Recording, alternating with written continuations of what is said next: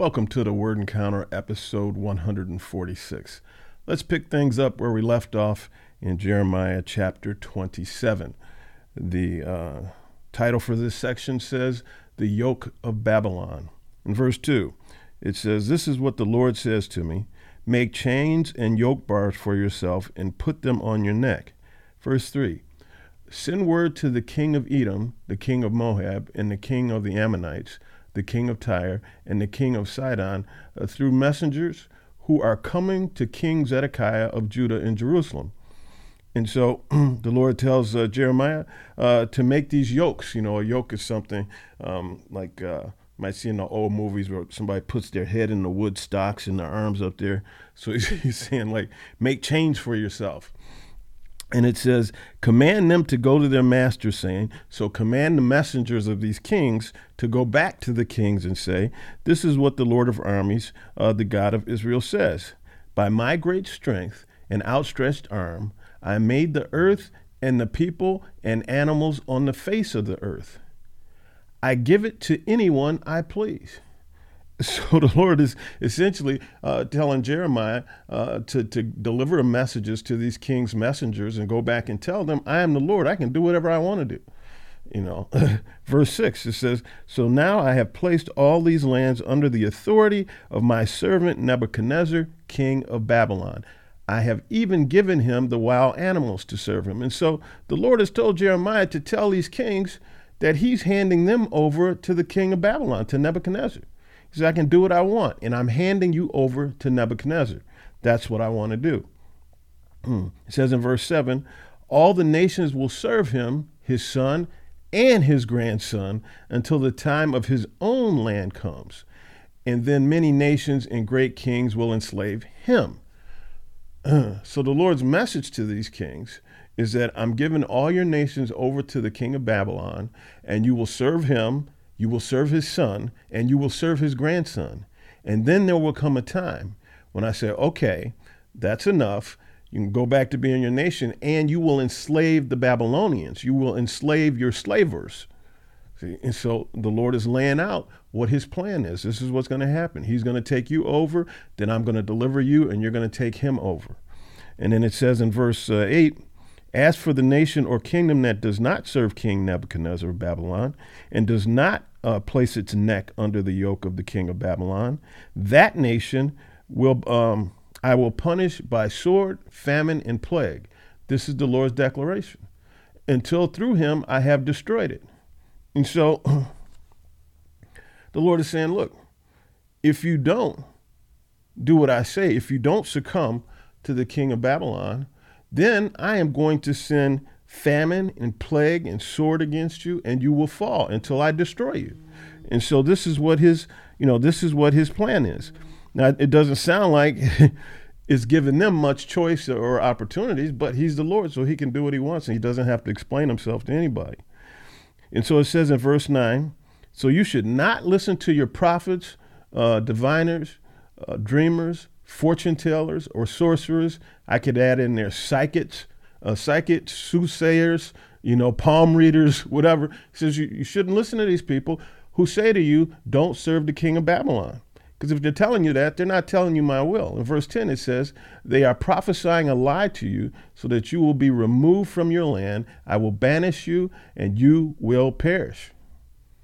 And so this is the word that he's delivering them. Now, let's go on to the next section title says, warning to Zedekiah. So this is the king of Judah. He was speaking to the surrounding kings. Now he's going to talk to Judah. And it says in verse 12, I spoke to King Zedekiah of Judah in the same way. He's going to tell him the same thing. Put your necks under the yoke of the king of Babylon. Serve him and his people and live. So the Lord is telling Jeremiah to prophesy to Zedekiah, the king of Judah, and tell him basically how to survive.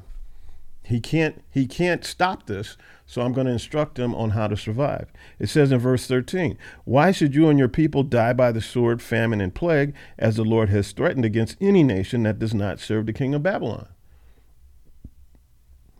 Verse 14, do not listen to the words of the prophets who are telling you, don't serve the king of Babylon, for they are prophesying a lie to you.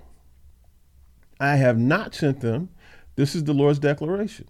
And they are prophesying falsely in my name. Therefore, I will banish you and you will perish, you and the prophets who are prophesying to you. So he's telling Jeremiah to tell Zedekiah, look, you've got a bunch of phonies around you. You got a bunch of phonies surrounding you, a bunch of yes men telling you what you want to hear, but they're not from me. See, this is what's going to happen. Now, there's a principle here for us today. Who do you surround yourself with? Do you surround yourself with people that are only going to agree with you and make you feel good, and in the process maybe steer and guide you down the wrong path? You need to surround yourself, and you need to find people of honesty and integrity and surround yourself with those people. At least give yourself access to those people so they just won't tell you what you want to hear. And then when you hear something good, you can actually trust it. See, because you can trust their honesty and their integrity, and they're not going to lie to you. And so we need to be very cognizant of that. And so let's drop down. Let's go on to chapter 28. And it says Hananiah's false prophecy. So Hananiah is one of the type of prophets that the Lord was telling Jeremiah to prophesy to the king of Zedekiah about. And it says, in that same year, at the beginning of the reign of King Zedekiah of Judah, in the 5th month of the 4th year, the prophet Hananiah from Gibeon said to me, in the temple of the Lord, in the presence of the priests and all the people. And so this is something that Hananiah was saying out in public for everybody to hear. It says, this is what the Lord of armies, the God of Israel, says. I have broken the yoke of the king of Babylon. So this is Hananiah prophesying in the name of the Lord to the people, the priests, the governors, the chieftains, whoever will listen, whoever was in his audience. And so he's saying that the Lord said, I have broken the yoke of the king of Babylon. In verse 4, it says, and I will restore this place, Jeconiah, king of Judah, and all exiles from Judah who went to Babylon. This is the Lord's declaration, for I will break the yoke of the king of Babylon. Then it says, the next section title says Jeremiah's response to Hananiah's prophecy. So Hananiah prophesied that the Lord is going to break the yoke of the king of Babylon and everybody's going to be restored and everything's going to be cool. In verse 6, the prophet Jeremiah said, amen. So he said, yes, that sounds good. But I think Jeremiah is being a little facetious here. He says, amen. May the Lord do that. May the Lord make the words you have prophesied come true, and may he restore the articles of the Lord's temple and all the exiles from Babylon to this place. So when Babylon exiled, raided Judah and exiled the people and whatnot, they took the articles of the temple out of the temple back to Babylon. And so this is talking about the restoration of the articles back into the temple. And so you have prophesied come true, and may he restore the article of the Lord's temple and all the exiles from Babylon to this place. So verse 8, it says, the prophets who preceded you and me from ancient times prophesied war, disaster, and plague against many lands and great kingdoms. For as the prophet, as for the prophet who prophesied peace, or it says, as for the prophet who prophesies peace, only the word of the prophet comes true, or only when the word of the prophet comes true will the prophet be recognized as the one truly from the Lord. See, and so Jeremiah is saying, look, amen, may this be as you say. But as for the prophet who prophesies peace, only if it comes true will it be validated and verified that this prophet was from the Lord, that he was truly sent from the Lord. The next section says Hananiah breaks Jeremiah's yoke. In verse 10, it says the prophet Hananiah then took the yoke. The prophet Hananiah then took the yoke bar from the neck of the prophet Jeremiah and broke it. So Jeremiah had this yoke, this wooden bar on his neck. So Hananiah took it and broke it. In the presence of all the people, Hananiah proclaimed, this is what the Lord says. In this way, within 2 years, I will break the yoke of the king Nebuchadnezzar of Babylon from the neck of all the nations. The prophet Jeremiah then went on his way. And so Hananiah used Jeremiah, in his prophecy, he took the yoke off it and broke it. And he says, just as I've broken this yoke off of Jeremiah, the Lord is going to break the yoke of the Babylonians and King Nebuchadnezzar off of the nations. And so then, after that, Jeremiah went about his business. The next section says the Lord's word against Hananiah in verse 13. Lord says, go say to Hananiah, so he's telling Jeremiah, go say to Hananiah, this is what the Lord says. You broke a wooden yoke bar, but in its place, you will make an iron yoke bar. For this is what the Lord of armies, the God of Israel, says. I have put an iron yoke on your neck.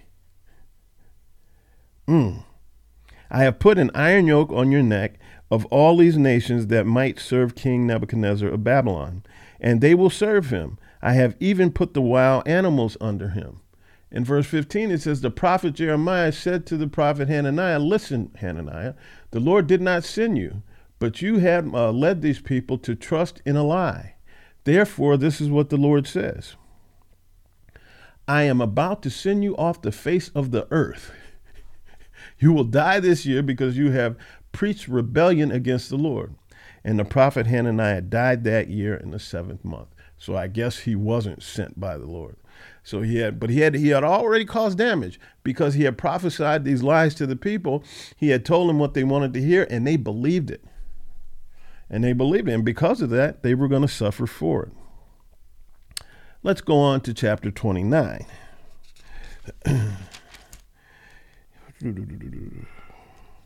In chapter 29, it says, the section title says, Jeremiah's letter to the exiles.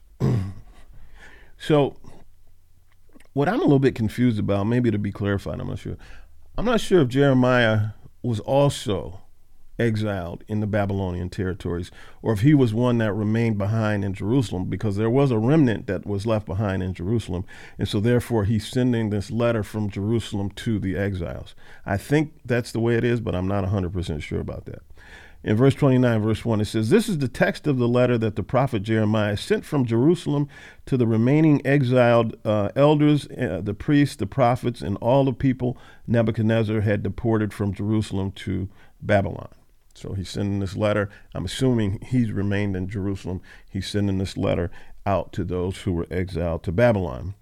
It says, the letter stated in verse 5, build houses and live in them, plant gardens and eat their produce. Find wives for yourself and have sons and daughters. Find wives for your sons and give your daughters to men in marriage, so they may bear sons and daughters. Multiply there. Do not decrease. And so what the Lord is telling Jeremiah to put in this letter is to tell the people, the exiles, live life. Saying, yes, I have banished you from your territory. Yes, I have exiled you to your captor. But live life. See, it says, plant yourselves in that territory. It says, find wives for your sons and daughters. Find wives and husbands for yourself. Build houses. Live life. And it's, I've got it highlighted here. Multiply there. Do not decrease. See, a lot of times when a lot of people feel something is bad occurring in the earth or whatever, well, I don't want to, bring children into this situation. The Lord is telling his people, yes, you're exiled. Yes, you're in a foreign territory, but multiply there. Do not decrease. Have more babies. You know what you need to do to have babies? Go for it. Have more babies. In verse 7, this is interesting. Then it says, pursue the well-being of the city I have deported you to. Pursue the well-being of the city I have deported you to. That is interesting. So this is an enemy. This is a foreign land. But the Lord is telling his people, pursue the well-being of those people. The people that captured you, pursue the well-being of them. Pursue the well-being of that city. That's interesting. Pray to the Lord on its behalf, for when it thrives, you will thrive. Pray to the Lord on it, the city. Pray to the Lord on its behalf. Pray to the Lord on the city's behalf, the city that I have exiled you to. Pray to me on that city's behalf. Because if you do, it will thrive. And if it thrives, you will thrive. Wow. I mean, that's a message to us, wherever you are. Pursue the well-being of that city. Pursue its well-being, because when it thrives, you will thrive. Pursue the well-being of that region. Pursue the well-being of that county. Pursue the well-being of that state. Pursue the well-being of that country. Whatever territory we're talking about, the Lord is saying, pursue the well-being of that area. Because when it thrives, you'll thrive. We've got a lot of people that if a particular political party isn't in office, and this goes for both parties in the United States, it doesn't matter. It's non-discriminatory. A lot of times we have people who aren't on the side of the party that's in office want bad things to happen in the country or in the city or in the state or whatever it is we're talking about, so that in the next election, their person can be in charge. That's ridiculous. Pray for the well-being of that city, county, area, region, state, country. It doesn't matter. Pray for its well-being, because when it thrives, you'll thrive. You have people that would rather their area, region, state, country, whatever, not thrive, so that they can, in effect, be harmed by that area, region, country, whatever, not thriving, in order that they can get their person in office in the next election cycle. That is absolutely ludicrous.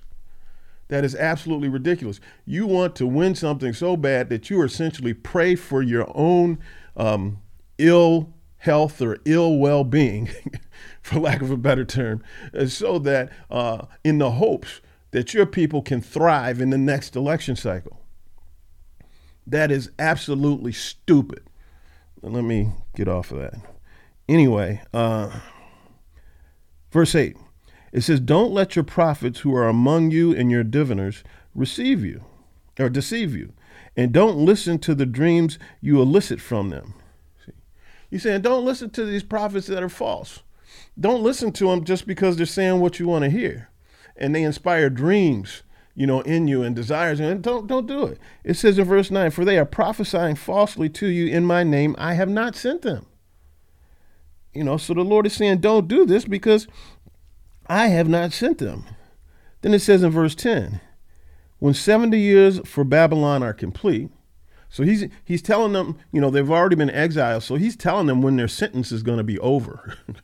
When 70 years for Babylon are complete, I will attend to you and will confirm my promise concerning you to restore you to this place, to restore you back to your home, back to this place. It says in verse 11, for I know the plans I have for you, plans for your well-being, not for your disaster, to give you a future and a hope. And so the Lord is giving them, and so when you have an honest and a prophet of integrity, and now this is a good word, now you can believe it, because he hasn't withheld the tough word from you. Now you can believe this word. For I know, Jeremiah 29:11, it says, for I know the plans I have for you. This is the Lord's declaration. Plans for your well-being, not for disaster, to give you a future and a hope. In verse 12, it says, you will call to me and come and pray to me, and I will listen to you. I won't ignore you. I'll listen to you. You will call and you will seek me and find me when you search for me with all your heart. That is the condition. It says, when you search for me with all your heart. Not just saying words, dear Heavenly Father, we thank you, Lord. Father, we need deliverance. Please help us. And no. Those are just words. It says, when you search for me with all your heart, then you will find me. See? Then I will hear you. Then I will be your God.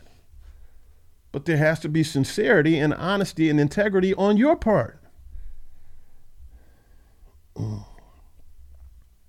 And it says, verse 14, and I will restore your fortunes and gather you from all the nations and places where I banished you. So he says, I'm going to restore your fortunes in Judah, in your home. I'm going to bring you back from all these foreign lands that I banished you to. I'm going to call you home. You're going to come back, and then you're going to be sincere, and you're going to pray to me. I'm going to listen to you. I'm going to prosper you, And so, yes, I had to discipline you. But this is what's out there. This is what's coming. Let's drop down to verse 20. And it says, hear the word of the Lord, all you exiles I have sent from Jerusalem to Babylon. This is what the Lord of armies, the God of Israel, says about Ahab and concerning Zedekiah, the ones prophesying a lie to you in my name. I am about to hand them over to King Nebuchadnezzar of Babylon, and he will kill them before your very eyes. And so the Lord is saying, look, I'm going to execute my sentence on them in your presence, because they've been prophesying lies to you, and they've been pushing you off or pointing you in directions that I did not confirm. And that's not cool. In verse 23, it says, because they have committed an outrage in Israel by committing adultery with their neighbor's wife, or with their neighbor's wives. So apparently this is a plural thing. They've been guilty of several cases of adultery committed with their neighbor's wives, and have spoken in my name a lie, which I did not command them. And then the Lord says, I am he who knows, and I am a witness. See? The Lord is saying, you can't do nothing without me knowing. You can't do anything in the shadows and think I don't know. I know, I see, I'm a witness to your wickedness. Let's go into chapter 30. And it says, restoration from captivity. This is the word that came to Jeremiah from the Lord. This is what the Lord, the God of Israel, says. Write on the scroll all the words that I have spoken to you. For look, the days are coming, this is the Lord's declaration, when I will restore the fortunes of my people Israel and Judah. Says the Lord, I will restore them to the land I gave to their ancestors, and they will possess it. These are the words of the Lord spoken to Israel and Judah. This is what the Lord says. What does the Lord say? Let's drop down here to verse 8. The Lord says, I will break his yoke from your neck and tear off your chains, and strangers will never again enslave him. So the Lord is saying, you're never going to be a slave after I break this stuff off your neck.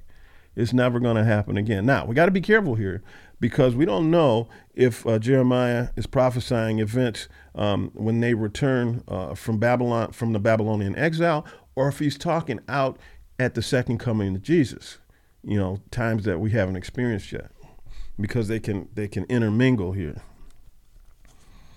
It says, I will save you out of a distant place, your descendants from the land of their captivity. Jacob will return and have calm and quiet, with no one to frighten him. I will bring destruction on all the nations where I've scattered you. However, I will not bring destruction on you. I will discipline you justly. This is interesting. I will discipline you justly, and I will by no means leave you unpunished. See, the Lord is saying, look, I'm going to be fair. I'm going to be fair. Yes, I'm here to save you. Yes, I'm here to free you and whatnot. But I'm going to discipline you justly, for I'm not going to leave you unpunished for the wickedness that you have committed. Then the next thing says, title says, healing Zion's wounds. For this is what the Lord says.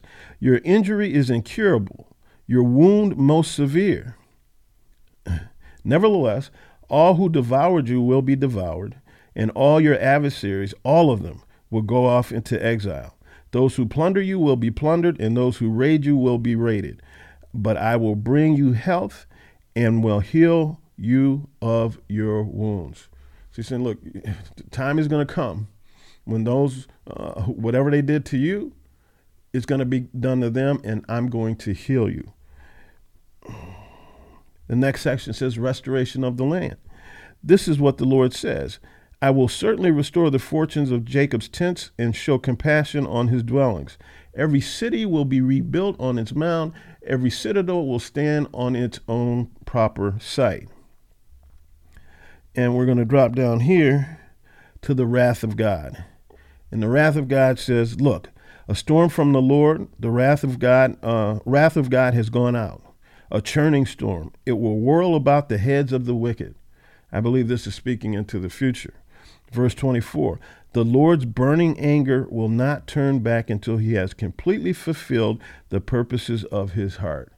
And the next thing is critical. It says, in time to come, you will understand it. The Lord is saying, look, I know I do a lot of things, and I know I've done a lot of things that many of you don't understand. Many of you don't have any idea of what the purpose is. But in times to come, you will understand. I believe that's a word we need to hang on to when things happen that we don't understand. Word says his ways are higher than our ways. His thoughts are higher than our thoughts. That stands to reason that he's going to do some things that we don't understand. But the word here says that in time to come, you will understand. I'm going to hold the Lord to his word. In times to come, I'll understand it. Hallelujah. And with that, we just thank you for being with us today. We're going to pick it up in chapter 31 of Jeremiah tomorrow. We'll see you tomorrow. Have a great day. Be blessed and take care. Bye-bye.